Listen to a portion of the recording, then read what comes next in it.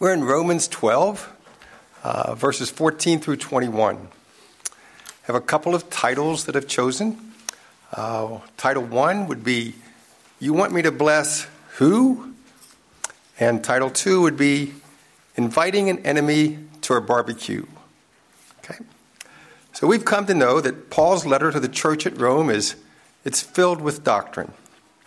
And by doctrine, we mean theological truths that define and describe Christianity. Martin Luther was so impressed with the richness of doctrine that's in this book that he believed that the test of maturity of any believer or any church was how well they understood the book of Romans. Of course, this understanding includes both knowledge of doctrine and application of Scripture. The two have to go together. Faithful obedience is the fruit of sound doctrine as it works itself out in the life of the Christian, both in their character and in their relationships. This relationship piece was brought to mind a couple weeks ago by way of review in chapter 12, verses 9 through 13. There, Paul showed us how the love of God should affect our relationship with one another. Verses 9 through 13 command us to be devoted to one another, to devote ourselves to prayer, to contribute to the needs of the saints, and to practice hospitality. And these same type of relationship-focused commands continue in our passage today, in verses 14 through 21. In your handout, you'll notice a number of fill-ins, and it's completely up to you whether or not you fill those blanks in. The point of the handout isn't to see whether or not you can fill all those in, but it's to see really how much we have to apply in our passage, because each of those blank lines, they represent a participle, a verb, or an infinitive that can be translated as a command. And so, as you can see, there's just a lot of them. And starting with verse 14, we're going to see a most challenging command to apply. Actually, it's been said that it's one of the most challenging commands that a Christian has to apply.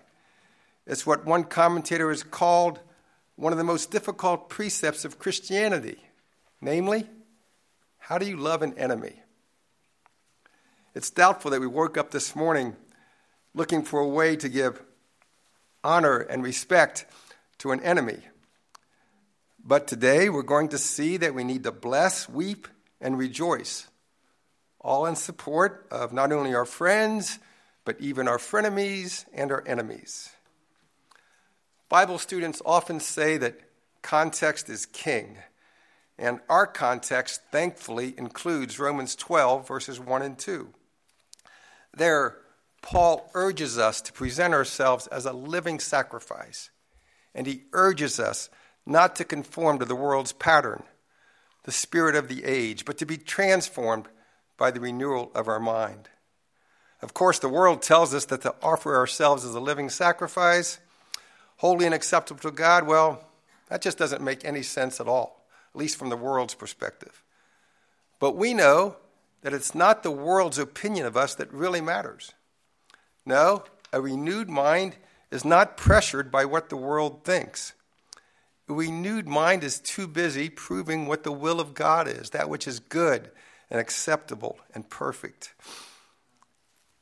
So, with that in mind, let's read our passage, because we do find it from God's Word is where we see what it is that we need to trust. God's Word is crucial. So we need to focus on our passage today, and we'll do it by reading it, by praying, and then we're going to look a little closer at each verse. So Romans 12, 14 through 21. Bless those who persecute you. Bless and do not curse. Rejoice with those who rejoice, and weep with those who weep. Be of the same mind toward one another. Do not be haughty in mind, but associate with the lowly. Do not be wise in your own estimation. Never pay back evil for evil to anyone. Respect what is right in the sight of all men. If possible, So far as it depends on you, be at peace with all men. Never take your own revenge, beloved, but leave room for the wrath of God, for it is written, 'Vengeance is mine, I will repay,' says the Lord. But if your enemy is hungry, feed him, and if he's thirsty, give him a drink, for in so doing you will heap burning coals on his head. Do not be overcome by evil, but overcome evil with good." Let's pray, please. Father, we're just grateful for your word and the time that we get to spend now in this passage of Scripture. We would ask, Lord, that you would help us to see you, Lord, and to realize that you see us as your children, and that you've given us your Spirit, and through your Spirit the ability to discern the truth of your word and to put it to use in our lives. So we would ask for that this morning. Father, give us, Lord, your power and your grace as we spend time in your word at this time. We pray this in Jesus' name. Amen. Okay, beginning with verse 14. What comes to mind when you hear these words? Bless those who persecute you. Bless and do not curse. What's your response? What do you think? What should be your response? In other words, when they speak evil of you, when they curse you, when they persecute you, and the they is anyone whom you've ever thought of when you said to yourself, how could they do that to me? So what is your reaction? What should be your response? Well, based on verse 14, our scriptural response should be to bless them and to speak of them with a heartfelt concern for their welfare. We're not to disrespect them or their name. Are you beginning to say to yourself, well, you got to be kidding me. It's not possible. Are you thinking, there's got to be a way around the verse that states, bless them who persecute you, bless and do not curse? I understand. That's why one of the suggested titles was, you want me to bless who? When we consider this scriptural command to bless those who persecute us, it doesn't make any natural sense. So we have to own the fact that a scriptural way of living is just totally different from what the culture of today's world and even yesterday's world would expect. What we have in verse 14 is a precedent. Jewish rabbis and Greek philosophers simply were not teaching their followers to love their enemies and to bless those who persecute them. But Jesus was. This teaching of Paul echoes Jesus' teaching in the Sermon on the Mount. Love your enemies and pray for those who persecute you. It's Matthew 5:44. I don't know what the length of your enemy list is, or even if you have such a list, but a believer is going to have enemies. No matter where Paul and the other apostles traveled, there were enemies who opposed their work. When our Lord was ministering on earth, he had enemies. Jesus warned his disciples that their worst enemies might even be found in their own household. Jesus said that people would treat them the way they treated him, and Paul wrote that all who desire to live godly in Christ Jesus will be persecuted.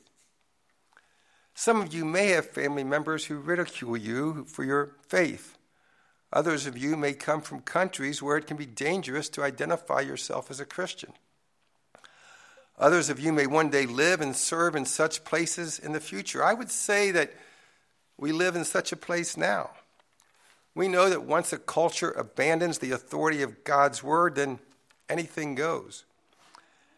And in this country and in others, basic biblical teachings are not just out of step with, but they're diametrically opposed to the rest of culture.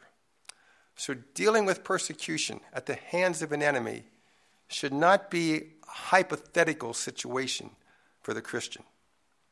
Let's see how Stephen, the first martyr, dealt with the reality of persecution. While Stephen, this is from Acts chapter 7, verses 59 and 60. I'll just read it for you. While Stephen was being ridiculed and while he was being seriously injured, as his persecutors were stoning him because he testified of Jesus, he fell to his knees and he said in a loud voice just before he was killed by his enemies, Lord, do not hold this sin against them. This is a direct application of Jesus' words in the Sermon on the Mount and of Paul's words here in verse 14. It was the end of Stephen's life, but not the end of his legacy.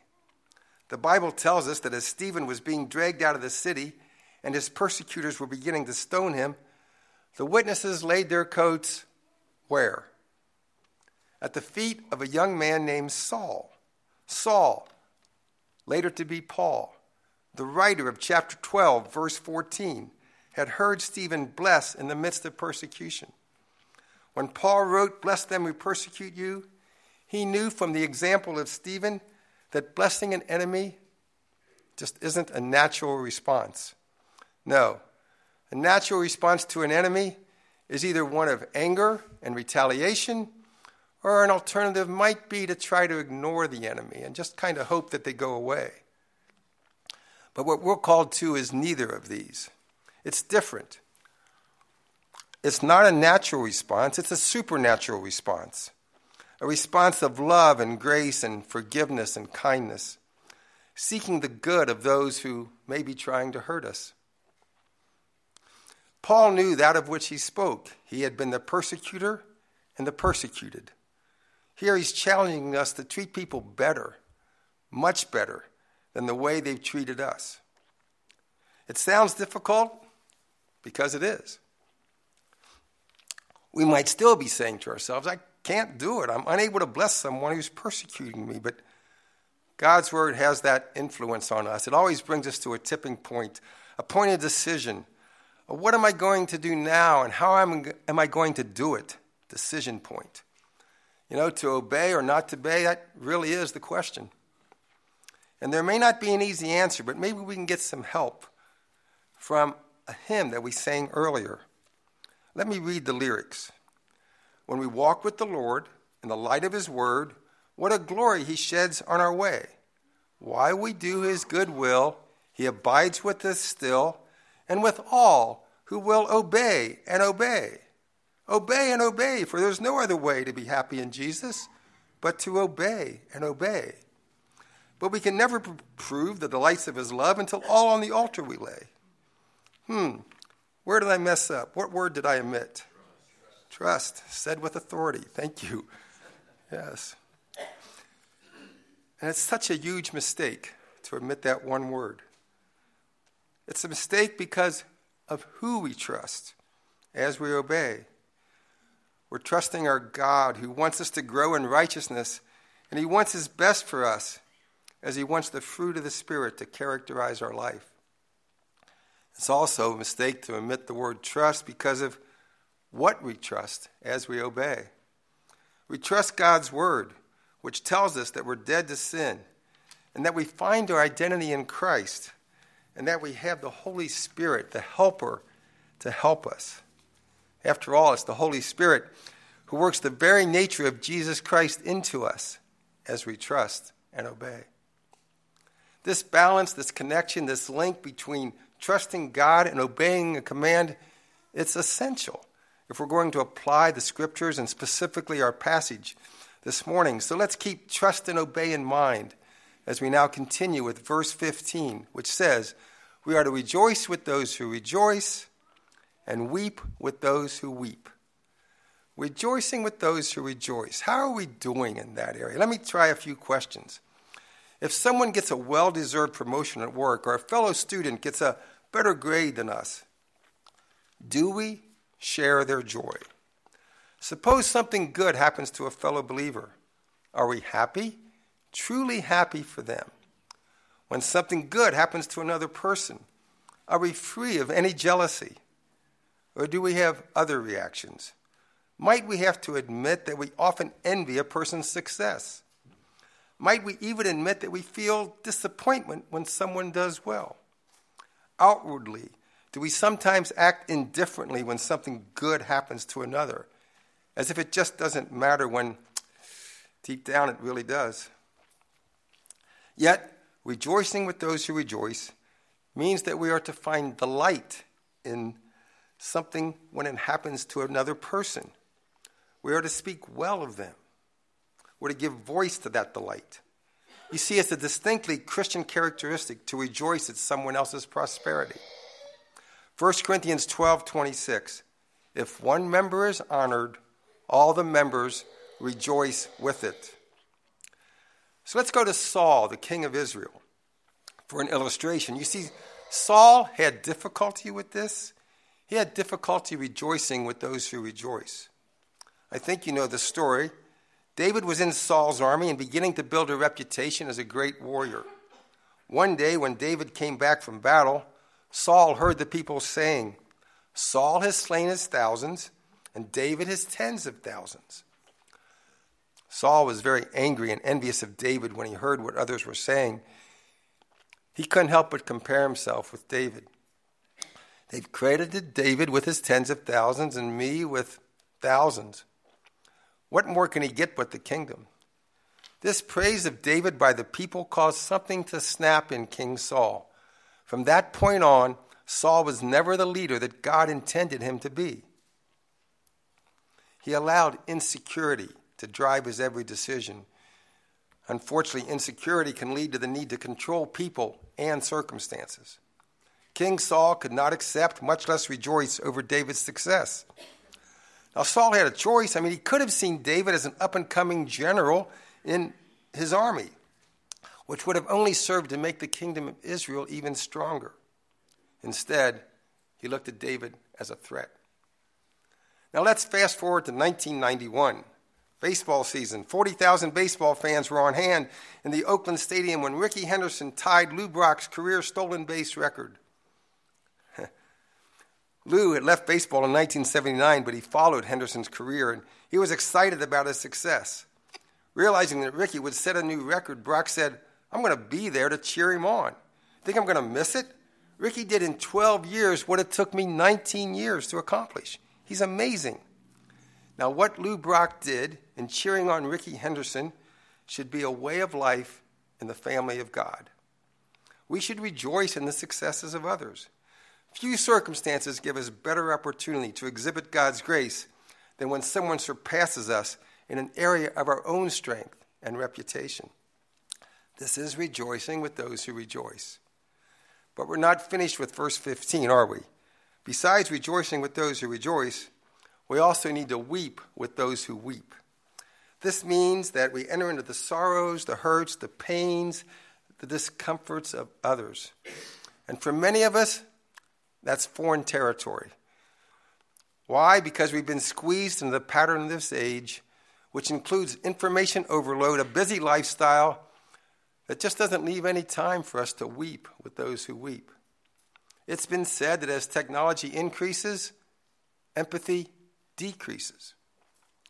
As information expands, attention spans diminish. When life speeds up, patience and empathy are just harder to come by. So we need to break this pattern and learn something from a little boy with a big heart. His next-door neighbor was an older gentleman whose wife had recently died. When the youngster saw the elderly man just sitting on his porch swing crying, he wanted to help him, but he didn't know what to say. So he walked over to the weeping man, climbed upon the swing, and just sat there. And then he began to cry. And the man, seeing the boy's tears, was greatly comforted by the tears of another. Weeping with those who weep and rejoicing with those who rejoice have something in common. They both take us beyond ourselves. And verse 16 takes us further down this path of one anothering, as Paul tells us to be of the same mind toward one another, which simply means don't play up to certain kinds of people and look down on others. Rather, there's to be a mutual kindness that characterizes our relationships. The verse continues, do not be haughty in mind, which means don't be high-minded. Don't think more highly of yourself than you ought to think. This verse could have anticipated the tension between Jew and Gentile in the synagogue.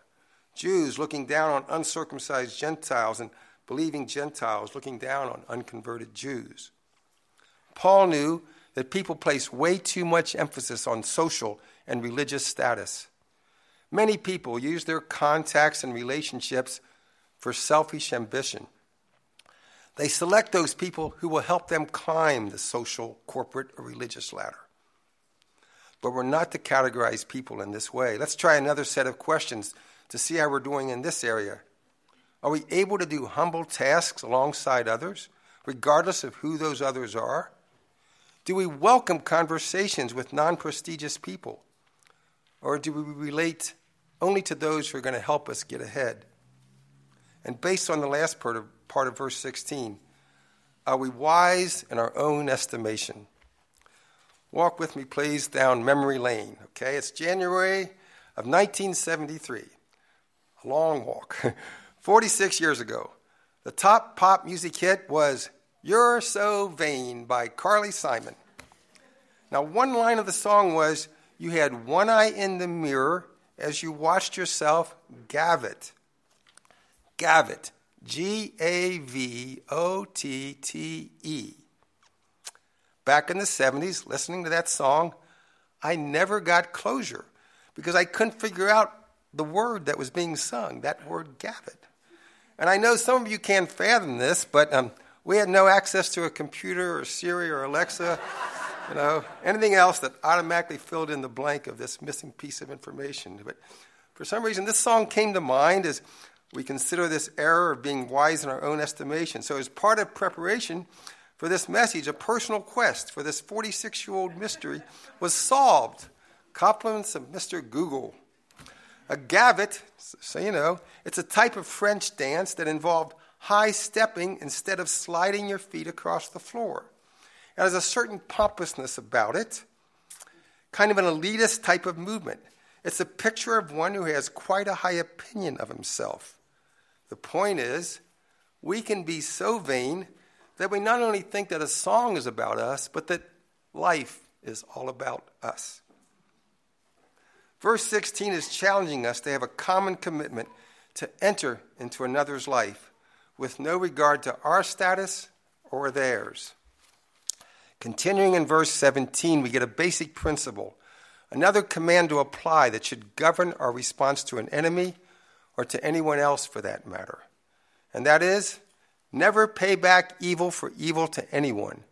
Respect what is right in the sight of all men. So the first part of this verse says, no evil for evil. So no payback, huh? You might be thinking, well, what about the Old Testament? Exodus 21, Leviticus 24, Deuteronomy 19, an eye for an eye and a tooth for a tooth. Well, we have to realize that the distinction of this verse is that it's talking about public law as a nation. We need a system of justice that retaliates against evil. In a society that's ruled by people in government that is ordered by law, yes, there needs to be a design for order. A judge, a policeman, and a soldier, they have a duty to enforce this type of law. It may be that a Christian, when in the official position of judge, policeman, or soldier, will have to implement lawful civil justice. After all, there are consequences to our actions. And the civil authorities have the authority to punish us if we commit a crime. We'll see in a couple weeks in chapter 13 that governing authorities have a God-given role of bringing wrath on the one who practices evil.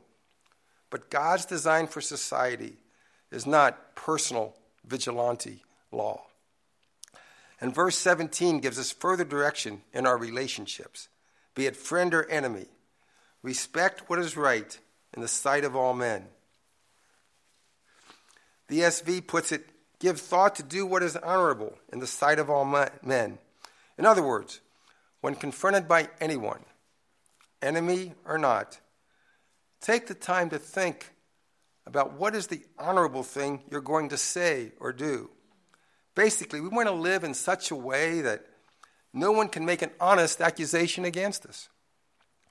We want to live so that if we're going to be accused by anyone, then they have to tell a lie to do it. Now, this paves the way for verse 18. If it is possible, as much as it depends on you, live how? Peaceably with all men. When you read this verse, do you focus on any particular part of it? I do. I kind of like the disclaimer, if it is possible. because there are some times when peace just isn't. For instance, if you look at the life of David, he tried to be at peace with Saul. He tried it over and over. He asked Saul, "How have I wronged you?" David did not take revenge and kill Saul when he had the opportunity. Rather, David did everything that he could to be at peace with Saul. But because of Saul's hostility, there was no peace. And sometimes when it comes to any relationship, that is reality. But if we like the phrase, "if it is possible," then we need to embrace the next phrase as well. So far as it depends on you. This means that we should avoid provoking people whenever possible. We do not want to create an enemy, even a short-term one. Unfortunately, some believers have enemies because they lack genuine love and patience, and not because they're faithful in the witness. There's a big difference between sharing in the offense of the cross and just being an offensive Christian. I guess I have to use a personal illustration here. It was Friday, January 4th. It was just this year, and I was driving home from work, and I was beginning to access 562 off of an entrance ramp. And as I was approaching the ramp, I could see another car also approaching. There was parallel entrance ramps at this particular location. Now, the ramp that I was on had a yield sign. It actually had 3 yield signs in very close proximity to one another. However, at the rate of speed I was traveling, compared to the perceived rate of speed of the other vehicle that I could also see approaching the merging point, I made the decision to not yield. With my unyielding mind, I entered our shared lane with plenty of room to spare. I don't think the other person saw it the same way. When I actually got on 562, I couldn't help but notice that this same vehicle was very close behind me. The back of my moving car, maybe I didn't have as much room as I thought. So when he passed me, and he did quickly, he opened his window, put out his hand, and waved. And continued to wave until he was out of my view. It wasn't, just to be clear, it wasn't a mean wave or a fist in the air or anything like that. But I knew that I had offended that driver. I knew that I had not, as much as possible, tried to be at peace with this driver. My problem? I failed to yield. I failed to yield with a mind that should have been renewed. I forgot our context, Romans 12, 1 and 2. But now, I no longer have to worry about yielding at that location. Just a couple of weeks ago, they replaced those 3 yield signs with a stop sign. So now that stop sign reminds me to, as much as possible, be at peace with all men. Let's consider those times, though, when we're the driver that someone cuts off. Let's consider how to respond when we're the person that is wronged in some way. For example, this actually happened in Broken Bow, Nebraska. Okay, it was late one summer evening. Excuse me. Okay, so it's late one summer evening. A weary truck driver pulled his rig into an all-night stop. He was tired and he was hungry. The waitress had just finished serving him when 3 tough-looking, leather-jacketed motorcyclists of the gang type decided to give him a hard time. Not only did they verbally abuse him, one grabbed the hamburger off his plate. Another took a handful of his French fries, and the third picked up his coffee and began to drink it. How did this trucker respond? Well, he calmly stood up, he picked up his check, walked to the front of the room, put the check and his money on the cash register, and went out the door. The waitress followed him to the cash register to put the money away and stood watching out the door as the big truck drove away into the night. When she returned, one of the motorcyclists said to her, "Well, he's not much of a man, is he?" She replied, "I don't know about that, but he sure isn't much of a truck driver either.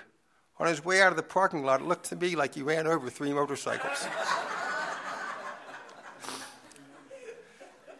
Do you kind of like how that story ends? It's a story of righteous revenge. I think we all admittedly kind of like that outcome. In this case, we feel that the truck driver had a right to retaliate, don't we? We've all heard the saying, don't get mad, get even. And that's the way most people live. Revenge is one of the most natural of human responses to being hurt or being injured, or even when confronted with a bad attitude on the part of another. We always feel that if we can get even with someone, then we're only giving them the justice that they deserve.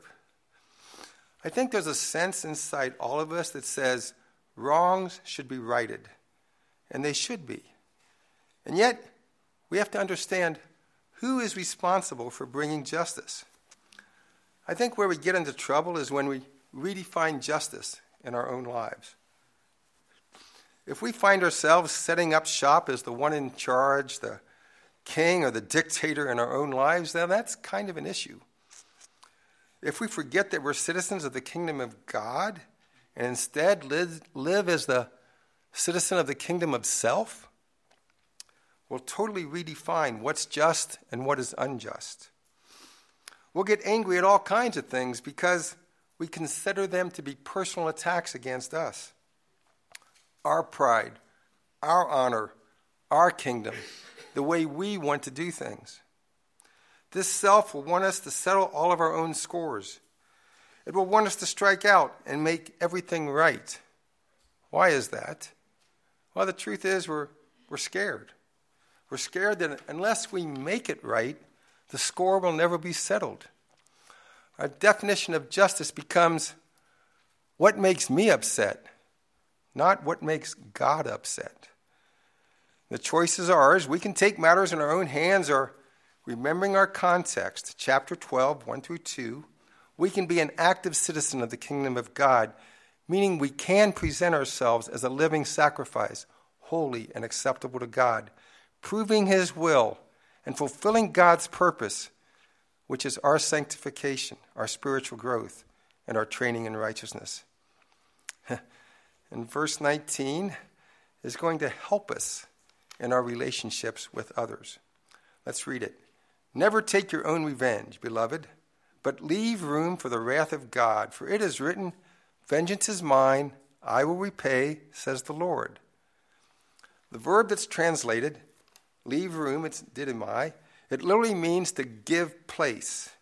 We have to believe in the reality of God's wrath.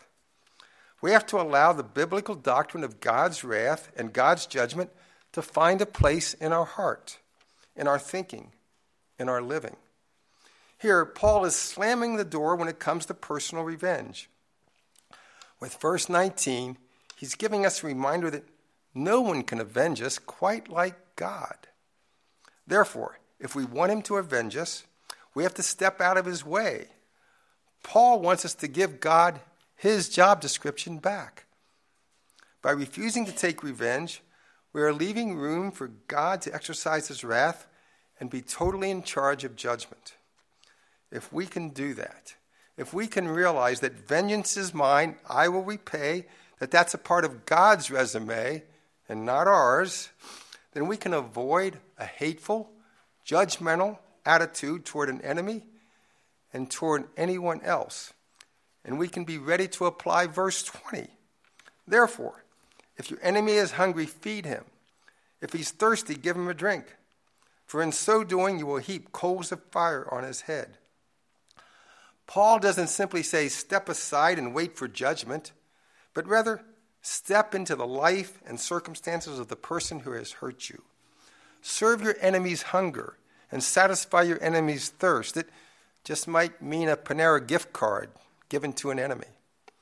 According to this verse, we need to do good to those who mistreat us. Big question, the elephant in the room. Does this mean that as a Christian, we're called to be a doormat? No, not at all. Not a doormat. Rather, we're called to be an elevator or an escalator going up. We're to lift people up, maybe even into the presence of God by serving them and possibly introducing them to the love of God. This is what heaping coals of fire on their head is all about. That's why another possible title of our message is Inviting an Enemy to a Barbecue.